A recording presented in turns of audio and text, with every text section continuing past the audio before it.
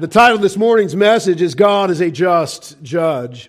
God is a just judge. And the title happens to also be Scripture, Psalm 7:11. God is a just judge. And God is angry with the wicked every day. If he does not turn back, he will sharpen his sword. He bends his bow and he makes it ready. He also prepares for himself instruments of death. He makes his arrows into fiery shafts. I want to focus in on the first portion. I would say it's verse 1a. God is a just judge, and offer that to you as a gift from God that God has given us, that we might hold fast to that reality every day of our life, that we might hold fast to that reality in the good times and in the bad, that we might hold fast to that reality when there are men and women that we love who are under the judgment of God in life and even in death. That we would hold fast to that reality that God is a just judge when there are Christians not under judgment but under chastening in God's fatherly work as God delivers chastening to His children to perfect their faith, to sanctify them. Let us always hold fast to God as a just judge. God is just. That which He does is right, always. That which God is right, always. That which God commands is right, always. And so God is just. He is holy. He is right. He is good. That is our foundational conviction for our Christian faith. And when our minds tempt us, when our sin tempts us to think God unjust, know that the injustice is in you. The injustice is in you. And so we praise our just judge. We praise our just God and give Him all the glory. Yesterday, we had the privilege of going forth and ministering the law of God and the gospel of Jesus Christ in our community in downtown Portland on Martin Luther King Boulevard at the Planned Parenthood. And God ordained that a man would come forth from the Planned Parenthood and engage us with mocking, engage us with a challenge to the faith. And the man quickly revealed that he was an apostate. He had Scripture memorized. He knew Christian terminology. He knew and said, he likes apologetics. Only he was an apologist for the devil. He was an apologist for unbelief. He was defending not the faith, but defending unbelief and a rejection of the one true God.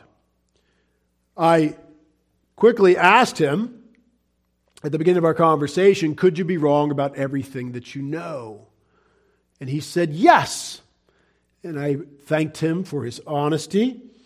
And he went on to make statements of things that he knows, even though he could be wrong about everything that he knows.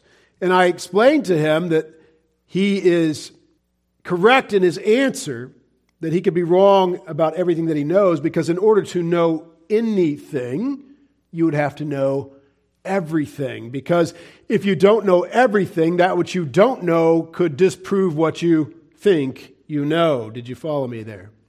If you don't know everything, that which you are convinced that you know could actually be wrong, because the greater body of knowledge that's out there could yet disprove what you think you know. So unless you know everything, or you know the God who knows everything, you can actually know nothing. Now, I initially left him with the question, could you be wrong about everything you know? And he readily asserted, yes, he could. And then he tried to flip it around to say, and so could you. To which I said, no, I cannot. And you must say also, no, you cannot be wrong about everything that you know. Why? Because you know the God who knows everything. And He has revealed in Holy Scripture some of that knowledge. And so you can be certain about that which God has revealed. And we have a revelatory epistemology We know truth because God has revealed truth. And then I asked him, for instance, would you say that murder is wrong? And forgive me, Joe, you're going to become part of this sermon. Because Joe was standing to my left, I said, so let's make it real here. If I kill Joe, is that right or wrong? Is it murder? And he paused for a minute and he said, well, that depends. Well, it depends on what? Whether or not you're going to eat him. And so if we kill Joe, if we make sloppy Joes out of Joe, it's all about the sauce, then it's okay, as long as we have the secret sauce. But if we just kill Joe and leave him lay, then that's wrong. I guess that's a misappropriation of resources. Good meat. So all we are is meat. And apparently in his worldview, meat is not murder. He had not become a vegetarian like many of the North Portlanders are. And I said, well, you have already told me that you could be wrong about everything that you know, and therefore you know nothing, so you have no ground to stand on to say it's okay to murder people or kill people as long as you eat them. That's nonsense. That's absurd. I said, let me ask you another question. Is child molestation wrong? I'm trying to find some place where he will reflect a commitment to God's truth. And ultimately, he said that too is okay. And the way he said it, I wasn't convinced that he actually believes it. And I told him so, and I again pointed out that his rejection of the one true God, the God of truth, has left him with absurdity, has left him with nonsense and foolishness and wickedness. And then I went a step further and I asked about rape. Is rape wrong? And he paused there more than with the other two. And yet it would seem that rape is also a matter of preference. And at that point, we assured him that his rejection of God has defiled not only his soul, but his conscience and his mind. And he has descended into absurdity. And we assured him really that you don't really believe these things. I don't believe that you really believe these assertions. And again, back to where we started, having rejected the God of truth, you have no ground to stand on to make even these moral, wacky, wicked moral assertions that this is right or wrong. You stand firmly on thin air, making these assertions of right and wrong, again, as wacky and wicked as they were. As we continued to talk to him, it became clear that he was miserable in his sin, that his sin had found him out, as we had throughout the conversation been interjecting Scripture, and that the wage of sin is death. It became clear that he was semi-suicidal. Even as he was boasting his sin and his love of his sin and his pleasure in his sin is finding him out.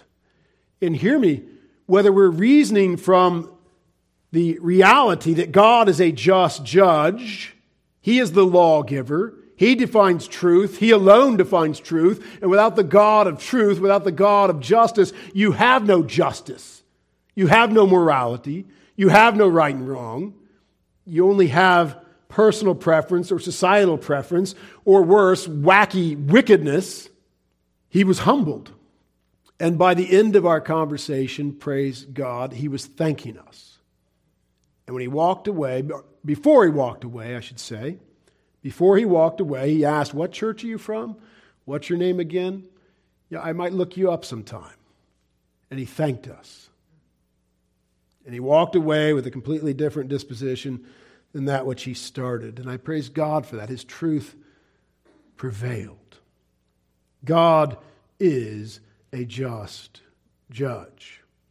Now, this man, once a professing Christian who said he went on missions trips, is denying the one true God, denying his Christ, denying the Scriptures, and yet the truth is still written on his heart.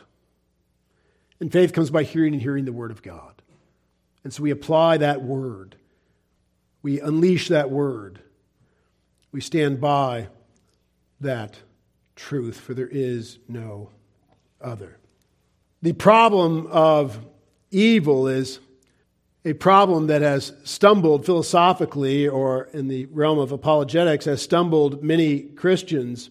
I've heard many Christians say things that in no way uphold the truth of Scripture when they're pressed with the problem of evil.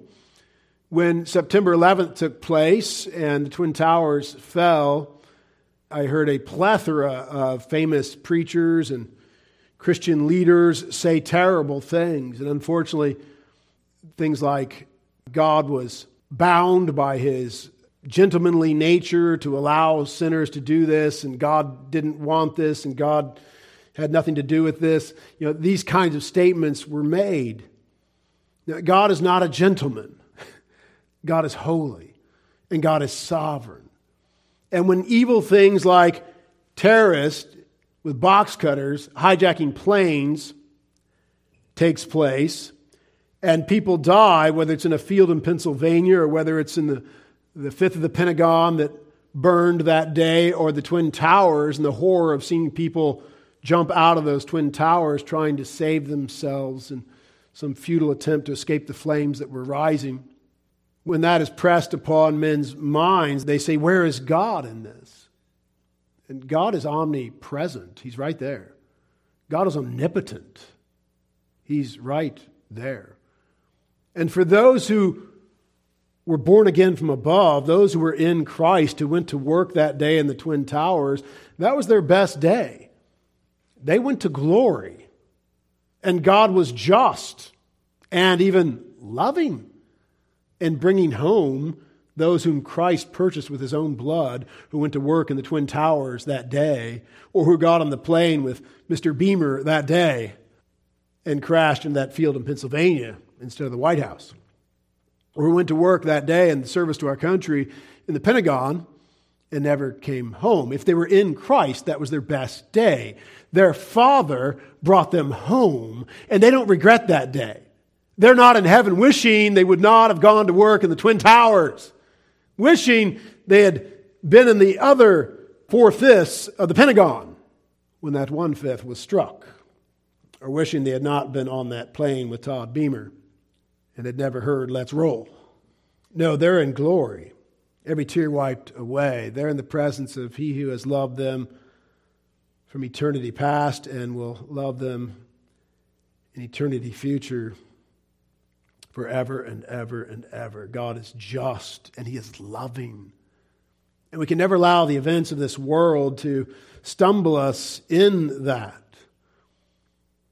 This man, outside of the three moral issues I brought of murder and molestation and rape, he went to the bigger picture and he said, well, God created Adam. Why did He allow the fall in the first place? Why did He allow sin? What kind of God is that?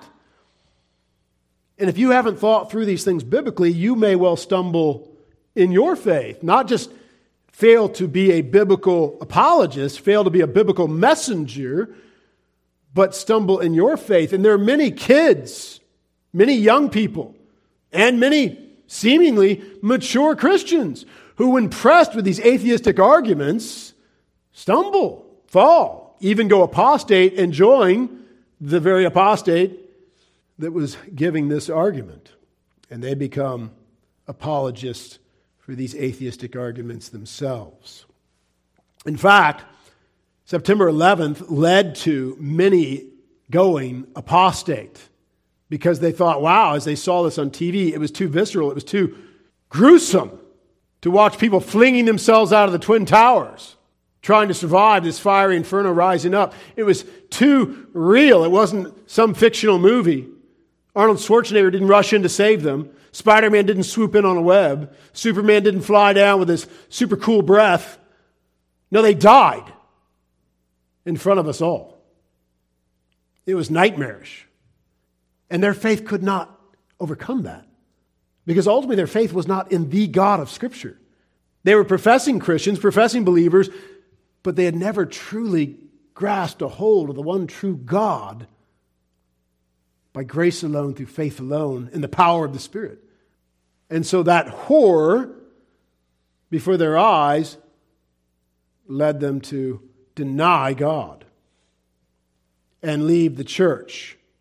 There was an actual measured reduction in church attendance, directly related to September 11th. Praise God in His grace, others came to repentance and faith. through that experience, through their world being shaken. So I want to equip you for life. I want to equip you for tragedy. I want to equip you for the next Twin Tower experience. And I actually literally believe there's going to be another Twin Tower experience. Our southern border has been wide open now for 2 years. Millions and millions of people have come across. If things do not change in our nation and in the world, tragedy is coming. And this little COVID thing we had, this little Fauci China virus thing, nothing compared to what can come, what they can actively, willfully, deliberately unleash on us, or what God in His judgment can and will unleash on mankind. God is a just judge. Hold fast to that reality. God is love. Hold fast to that reality. And let us, by the grace of God, biblically deal with the problem of evil. Evil in the devil, evil in mankind, evil that devastated the first family as Cain slew Abel. Evil that resulted in Adam and Eve's first son murdering their second son. Evil that has affected every family since Adam and Eve. And evil as a concept. Dr. Greg Bahnsen is preeminently able to show us how to deal with the problem of evil. We live in Portland, Oregon. Portland boasts that it is the most atheist city in America. If you obey the Great Commission at all in the Portland area, you will be engaging atheists and their atheistic arguments against God. If you go on the internet, you will be engaging atheistic arguments of God. If you dare watch, which I don't recommend, but any of the late night shows, you're going to be dealing with atheists who rail against God. If you read any of the modern scientific literature, you're going to be dealing with atheists that rail against God. If you go to the bestseller book table at Barnes & Noble or any other bookstore, you're going to be dealing with atheists that rail against God with their atheistic arguments. If you go to university or dare send your children there, you're going to be dealing with atheists that rail against God with their atheistic arguments, and the problem of evil is chief amongst their arguments. In reality, the problem of evil is actually the atheist problem, not our problem, not the Bible-believing Christian's problem. Every time an atheist brings up the problem of evil, he or she is proving the truth of Romans 1:18 through 32, that they are suppressing the knowledge of God. Most of us have experienced some heart-wrenching pain or loss, like the disability, dismemberment, or death of a friend or family member. Inside and outside of our own personal circle of friends and family, we know of terrible injustices, horrific child abuse, and difficult birth defects. These real circumstances all present an emotional problem with evil and suffering. And hear me, when evil is shoved in your face on the street or by a relative or by a friend or by a professor, it can put you on your heels. And so I want you to be strong and ready for the day of battle in your own heart, in your own mind, in your own faith, to protect your own soul. So the helmet of salvation will be fixed on your head and the shield of faith on your arm.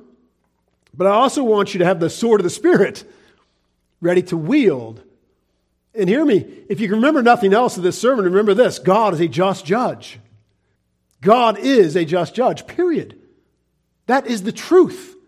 And you, whoever you are, professor, friend, family member, stranger on the street outside of Planned Parenthood, you are an unjust judge making unjust judgments. For man's heart is deceitful of all things and desperately wicked. Jeremiah 17:9. So God is a just judge. Jeremiah 17:9. Man is deceitful and wicked. So who do we trust? We trust God. We hold fast to God. And by the way, the man who was trying to put God on the judgment seat and to judge God, why did God, is God good if God allowed evil? How is that good? Well, that man went on to justify eating Joe, molesting children, and raping women. So is he qualified to put God in the judgment seat? No, I think not. I think not. He revealed the reality of Scripture, that man is deceitful and wicked, suppressing the truth in unrighteousness, as Romans 1:18 and following says. The Scottish 18th century skeptic David Hume said this: "Is God willing to prevent evil but not able? Then he is impotent. Is he able but not willing? Then he is malevolent. Is he both able and willing? Whence then is evil?" And so, if he could prevent evil, but he's not able, he's willing to prevent it. He's willing to prevent evil, but he's not able. He's not God. He's impotent. He's not all-powerful. He's not omnipotent. Is he able but not willing? Well, then he's malevolent, he says, evil. This is the skeptic David Hume.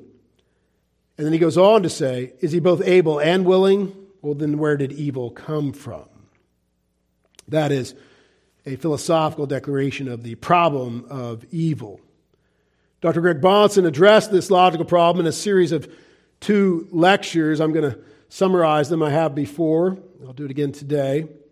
He formulates the problem as consisting of the following 3 premises. 1, God is completely good. And I point to Psalm 7:11. God is a just judge. You can stop with just. God is just. But he is a just judge.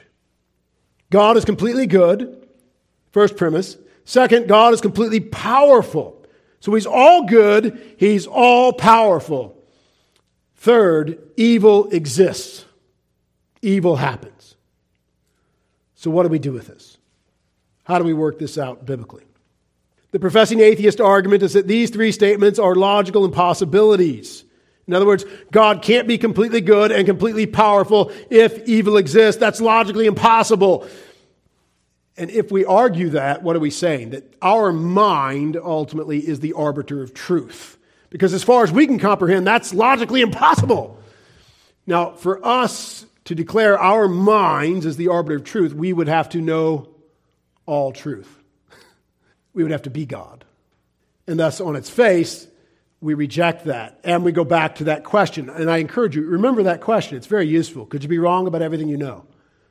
Typically, they'll say yes. And then you can agree with them. You're right, you could, because you've rejected the God who knows everything. You've rejected God's revelation. And so ultimately, you have no justification for anything you claim to know. And if we keep conversing, you're going to make all sorts of knowledge statements, but you've already confessed that you have no foundation for any of them. And so they come with their logic, they come with their reasoning, and they want to put God on the judgment seat. The first 2 statements, God is completely good, God is completely powerful, present no conflict in logic. It's when the third statement is added that the apparent problem arises. Dr. Bahnsen notes, quote, "Accordingly, it is crucial to the unbeliever's case against Christianity to be in a position to assert that there is evil in the world, to point to something and to have the right to evaluate it as an instance of evil. If it should be the case that nothing evil exists or ever happens, that is, what people initially believe to be evil cannot reasonably be deemed evil, then there is nothing inconsistent with Christian theology which requires an answer." In other words, if their perception of evil is false and actually there's no evil at all. And I've met some of those people. I've met some Eastern philosophy types who ultimately say there is no evil. It's all good. It's all Brahma. It's all going to work out. It's all fake. It's not real. But if there is no actual evil, then there is no conflict here. Of course, we know there is actual evil. But outside of the God of revelation, the God of Scripture, the only God there is, the God who created the heavens and the earth, the God who is just, the God who defines good and evil, there ultimately is only conflicting opinion, because one man says this is evil, another man says no, that's good, and vice versa all over the face of the earth. And so outside of God, there actually is no evil. There is no evil. In a world that's created by chance, with life created by accident, where do you get evil? Evil is a biblical construct. Evil is defined by God as that which is contrary to God and contrary to God's commands. Where do you get evil without God? Well, I'm glad you brought up evil.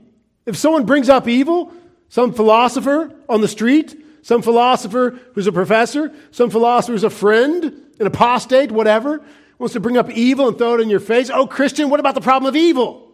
All the evil in the world. What about evil priests? Oh, yes, they are evil. That's what you say. Yes, they're more evil than you can possibly comprehend as a non-believer. What the priests have done and have made themselves infamous for, that's just the beginning of their evil. All the children they baptize, unless they repent of their Catholicism and come to the one true God through faith alone in Jesus Christ, they're all perishing and in hell. So no, they're the enemy of all children, every Catholic child. You can't begin to comprehend the evil of the Catholic priest. But where do you get this concept of evil, O non-believer? In a cosmos created by accident, where life is an accident, where human beings are just an evolved species that will soon be snuffed out, no doubt, by some straying asteroid or some disease yet to be created in a lab, or being created in a lab right now. As I heard, they're working on some more COVID gain-of-function virus types. To what end, who knows? Secondly, what does the unbeliever mean by good? Or by what standard does the unbeliever determine what counts as good, so that evil is accordingly defined or identified? What are the presuppositions in terms of which the unbeliever makes any moral judgments whatsoever? What philosophy or value of morality can the unbeliever offer which will render it meaningful to condemn some atrocity as objectively evil? The moral indignation which is expressed by unbelievers when they encounter the wicked things which transpire in this world does not comport with the theories of ethics which unbelievers espouse, theories which can prove to be arbitrary or subjective or merely utilitarian or relativistic in character. On the unbeliever's worldview, there is no good reason for saying that anything is evil in nature, but only by personal choice or feeling. I don't like that. In other words, you look at the box cutter wielding Islamic terrorist and you say, that's evil. Look what they did to those Twin Towers and all the people therein. That's evil. What do the terrorists say? Well, I'll tell you what they say, because I've met their friends on the streets of Portland. I've met their friends working in the kiosks of Lloyd Center Mall in downtown Portland and Washington Square. They're Muslim friends. And they say, well, it's necessary.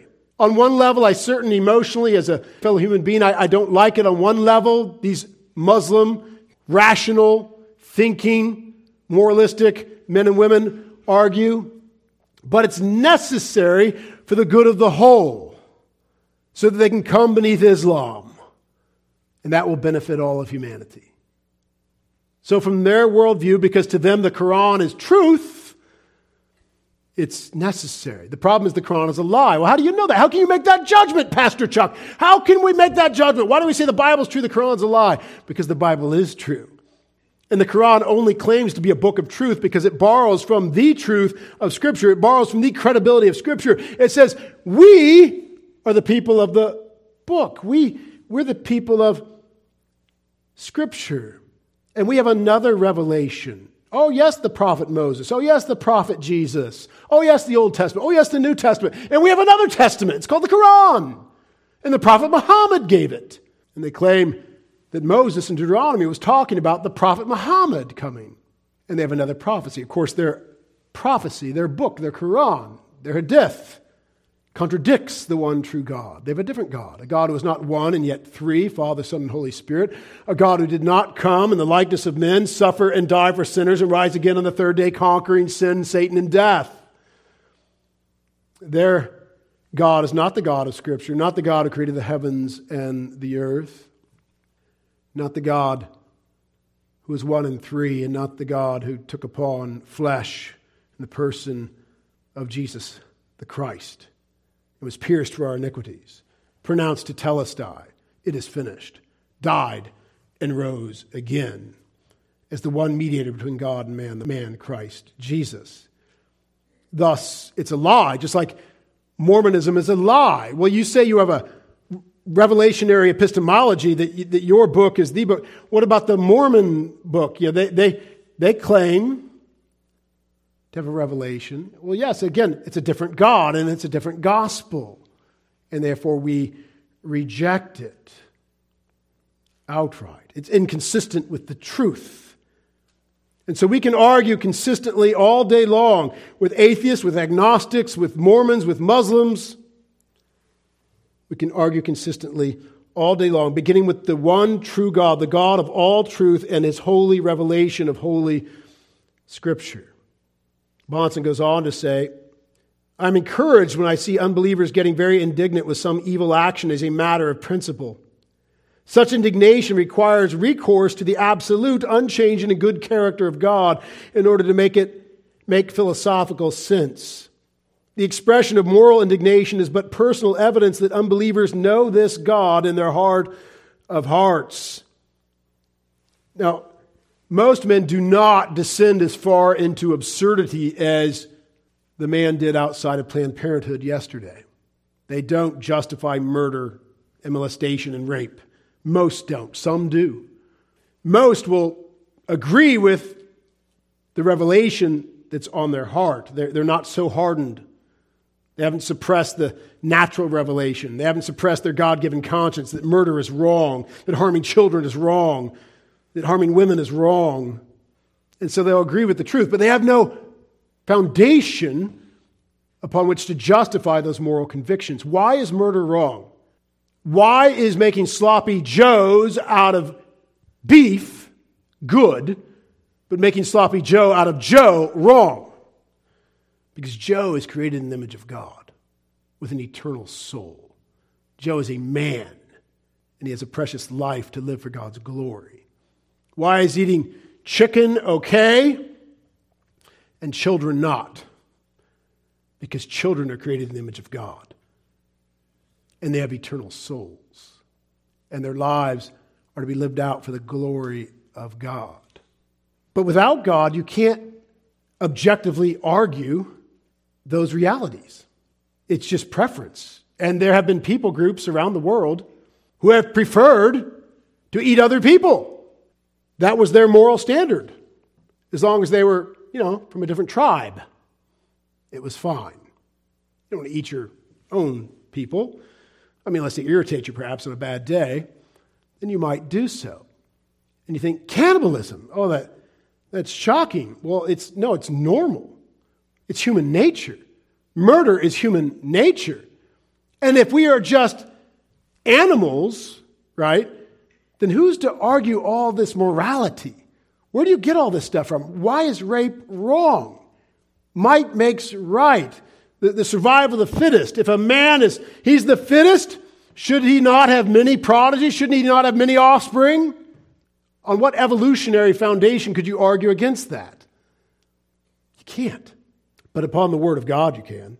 And so the expression of moral indignation is but personal evidence that unbelievers know this God in their heart of hearts.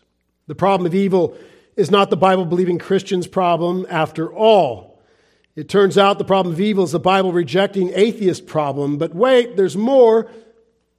Bahnsen adds an essential fourth truth proposition that flows naturally from Scripture references like Psalm 7:11. God is a just judge. His fourth proposition, God is a morally sufficient reason for the evil which exists. And I didn't quote that exactly, but I said that in principle to the man outside of Planned Parenthood yesterday. That we can't always see, know, or understand why God has allowed a particular evil, or even perhaps evil as a whole, to exist, except for His glory. That's the bigger principle. It's all for the glory of God. And that's what I said to him. Why is there a cosmos? Why is there earth in it? For the drama of redemption to play out to the glory of God. Everything else is details. And that is right. And that is good. And it's the fallen heart and the fallen mind that cannot comprehend that. And even in the details of that outworking in our own lives and experience, even believers can have a great difficulty seeing how this is good. This particular instance. But we can know and we must know that God is a just judge. Therefore, God has a morally sufficient reason for the evil which exists. When all four, Dr. Bahnsen says, when all four of these premises are maintained, there is no logical contradiction to be found, not even in an apparent one. It is precisely part of the Christian's walk of faith and growth and sanctification to draw Proposition 4 as the conclusions of Propositions 1 through 3. Again, Propositions 1 through 3, God is completely good. 2, God is completely powerful. 3, evil exists. 4, God is a morally sufficient reason for the evil which exists. It turns out that the problem of evil is not a logical difficulty after all. If God is a morally sufficient reason for the evil which exists, as the Bible teaches, then His goodness and power are not challenged by the reality of evil events and things in human experience. The only logical problem which arises in connection with the discussion of evil is the unbeliever's philosophical inability to account for the objectivity of his moral judgments. So then, the Bible calls upon us to trust that God is a morally sufficient reason for the evil which can be found in this world, but it does not tell us what that sufficient reason is. The believer often struggles with this situation, walking by faith rather than by sight. The unbeliever, however, finds the situation intolerable for his pride, feelings, or rationality. He refuses to trust God. He will not believe that God has a morally sufficient reason for the evil which exists unless the unbeliever is given that reason for his own examination and assessment. To put it briefly, the unbeliever will not trust God unless God subordinates himself to the intellectual authority and moral evaluation of the unbeliever. What we find is that unbelievers who challenge the Christian faith end up reasoning in circles because they lack faith in God. They begin by arguing that evil is incompatible with the goodness and power of God when they are presented with a logically adequate and biblically supported solution to the problem of evil, i.e., God has a morally sufficient but undisclosed reason for the evil that exists. They refuse to accept it. Again, because of their lack of faith in God. They would rather be left unable to give an account of any moral judgment whatsoever about things being good or evil than to submit to the ultimate and unchallengeable moral authority of God. Dear saints, it turns out that the Bible was right all along. That professing atheists are not the logical intellects in the room or in the debate. In reality, they are the fools in the room, and in every debate, an argument they make against God on moral grounds. As Psalm 14 says, I'm not insulting them, but believe the Bible. Psalm 14, the fool says in his heart, there is no God. They are corrupt, they've done abominable works, there is none who does good. And yet they want to come with moral arguments against the existence of God. Moral arguments against the existence of the God of the Bible, not just God in general, but the God of the Bible. If the God of the Bible is all good, as the Bible says, if He is all powerful, as the Bible says, how can there be evil? How? Because evil exists for a morally sufficient reason that God has not fully disclosed to us, although He has disclosed that it's all for His glory. Everything is for His glory. That is disclosed. And so we are not equipped intellectually, we are not equipped morally, we're not equipped logically to come and put God on trial. We are, as Scripture declares us, fools left to ourselves. The fool has said in his heart, there is no God. They are corrupt. They've done abominable works. There's none who does good. We're corrupt right where we sit. We don't have to do anything. We're corrupt. Our sin nature rules within us. But then we start to do things, and the things we do are abominable. They have done abominable works. And then even the good things we do, we find are tainted, as it says, there is none who does good. And so sin has radically corrupted us. We are totally depraved. It's left us foolish, not logical. And when you engage with atheists in biblical debate, bringing the biblical worldview to bear upon them, you will find that foolishness comes out. It abounds. As we found just yesterday. Now, the goal is not to win the debate, by the way. The goal is to win the sinner to repentance and faith in Christ. I don't want to just win the debate. We were standing there not simply having a debate, but declaring the one true God and showing the fallacy of the man's arguments and assaults upon the one true God.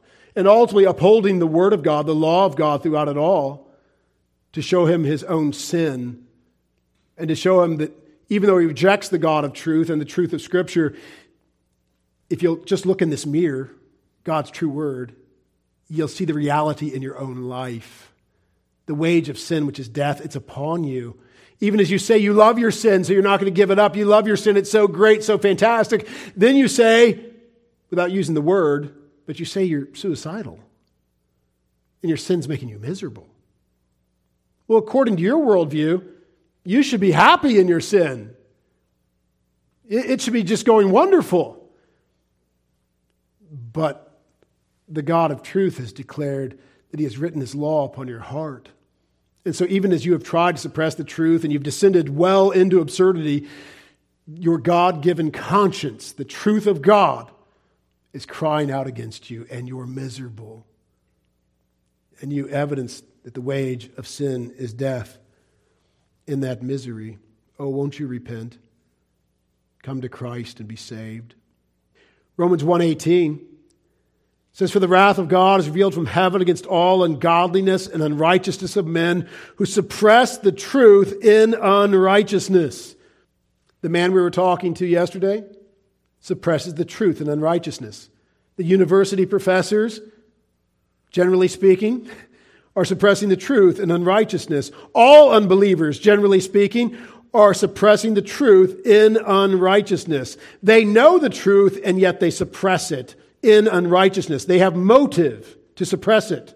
Verse 19, "Because what may be known of God is manifest in them, for God has shown it to them.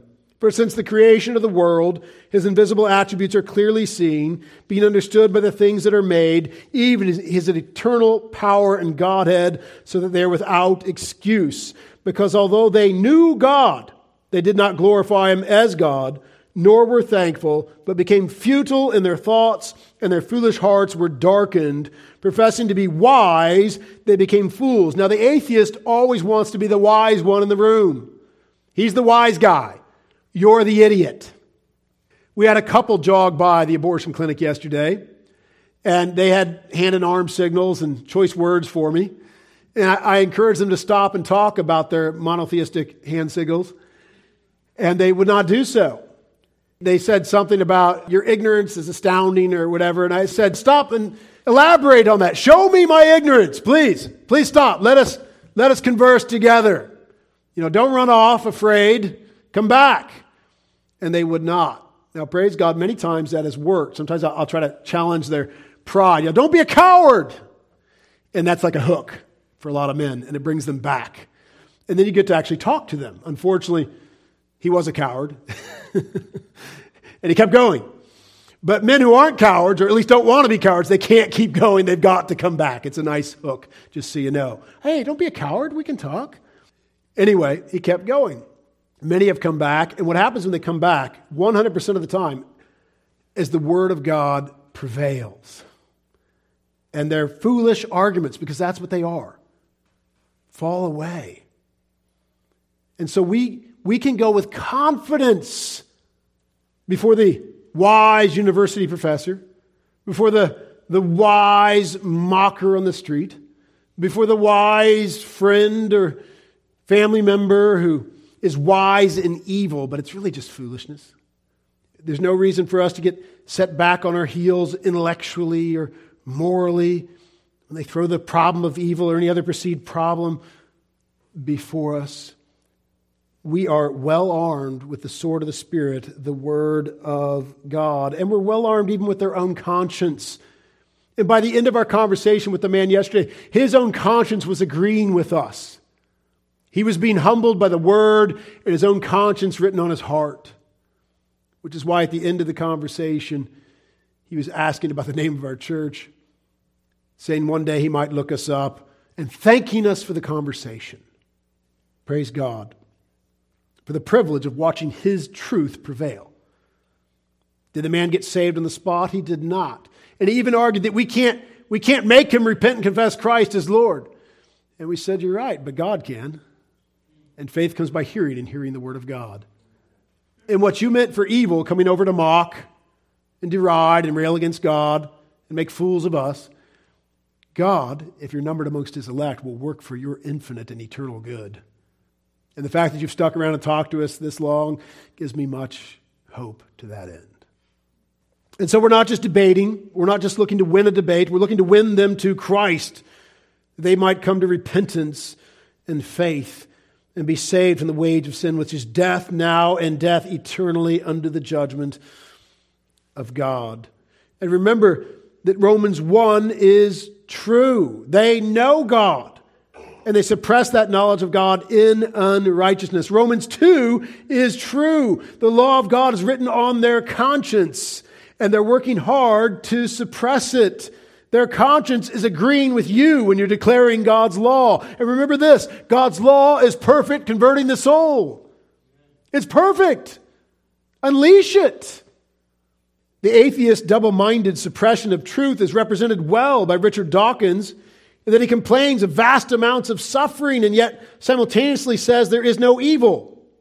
Vast amounts of suffering, bad. There is no evil. What? Double-minded. That's what happens. You descend into foolishness. And this is Richard Dawkins. Considered a pretty smart guy, right? Oh, yeah. You can't logically have it both ways. Even the most intelligent, studied, famous, and followed atheist in the world aren't the intellects in the room. You will see that they're in fact the biggest fools of all. I'm not name-calling. I'm agreeing with Psalm 14:1 and Romans 1, and Richard Dawkins himself is providing the hearty amen. Dawkins says God is evil. Quote, this is Dawkins, "The God of the Old Testament is arguably the most unpleasant character in all fiction, jealous and proud of it, a petty, unjust, unforgiving control freak, a vindicative, bloodthirsty ethnic cleanser, a misogynistic, homophobic, racist, infanticidal, genocidal, filicidal, pestilential, megalomaniacal, sadomasochistic, capriciously malevolent bully." Wow. If ever there was a blasphemous statement, that was it. That's Richard Dawkins. Now, how many judgments did he make there? How many moral judgments did he just lay down against God? And look down at his feet. What is he standing on? Thin air. So my response to Richard might be, are any of those things wrong? And on what foundation would they be wrong? What is your objective moral foundation for any of those moral positions that you just threw against God?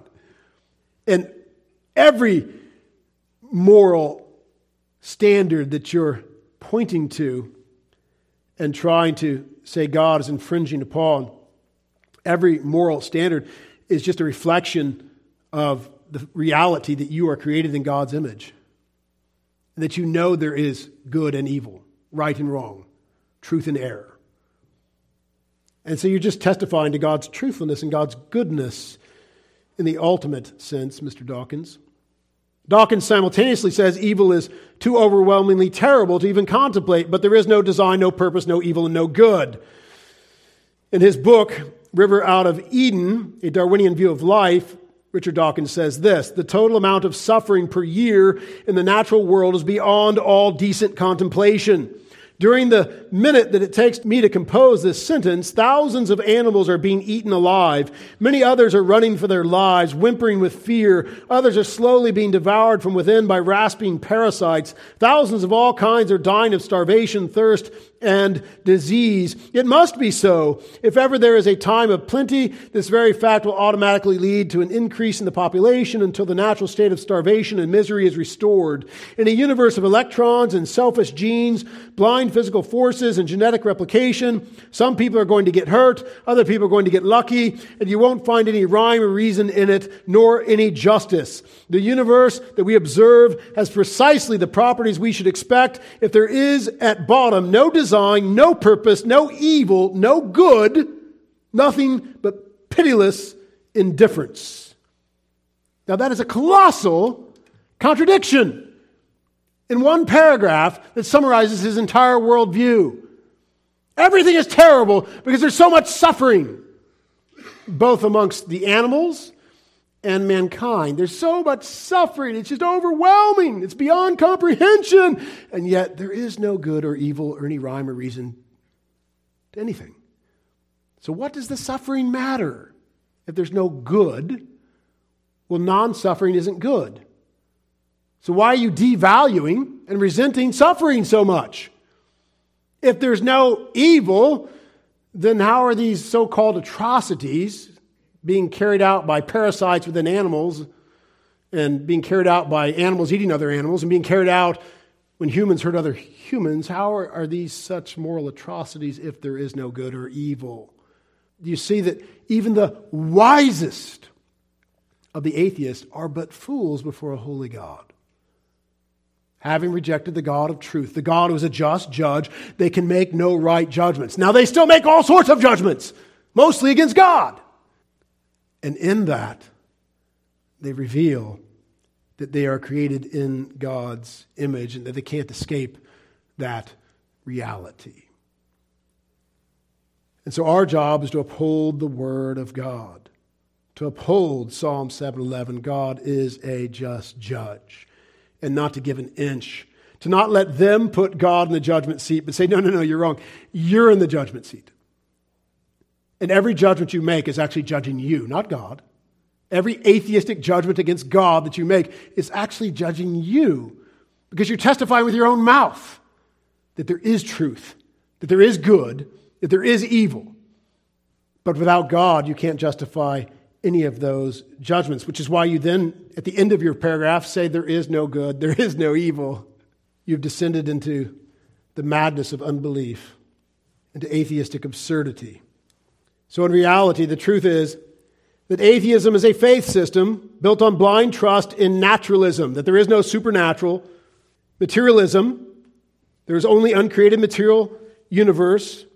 Big Bang cosmology, that everything came from a bang, a cosmos without a creator, matter without a maker, matter that doesn't matter because, as Dawkins says, without the God of Genesis 1:1, there is no design, no purpose, no evil, no good, nothing but blind, pitiless indifference. So why have you written all these books screeching against God, Dawkins? If there's no evil and no good, only blind, pitiless indifference, why do you keep writing these books to screech against God? Darwinian evolution, this is their faith. Naturalism, materialism, Big Bang cosmology, Darwinian evolution, life without a life giver, design without a designer, information without an information giver. In reality, the truth is that the evil religion of atheism and the evil atheist ideologies of fascism and communism are responsible for the murder of more than 150 million people in the 20th century alone. We could go a step further and argue that the atheistic worldview is largely responsible for the bloody genocidal slaughter of 1.6 billion unborn human beings since 1980. This worldview, this unbiblical worldview, leads to vast suffering and mass murder. May you and I embrace firmly the truth of Scripture that God is a just judge and be ready to wield that truth effectively, whether we're outside of a Planned Parenthood or in a classroom or in a holiday party at work where someone wants to start throwing bombs against God, launching their moralistic arguments against God. That is an opportunity.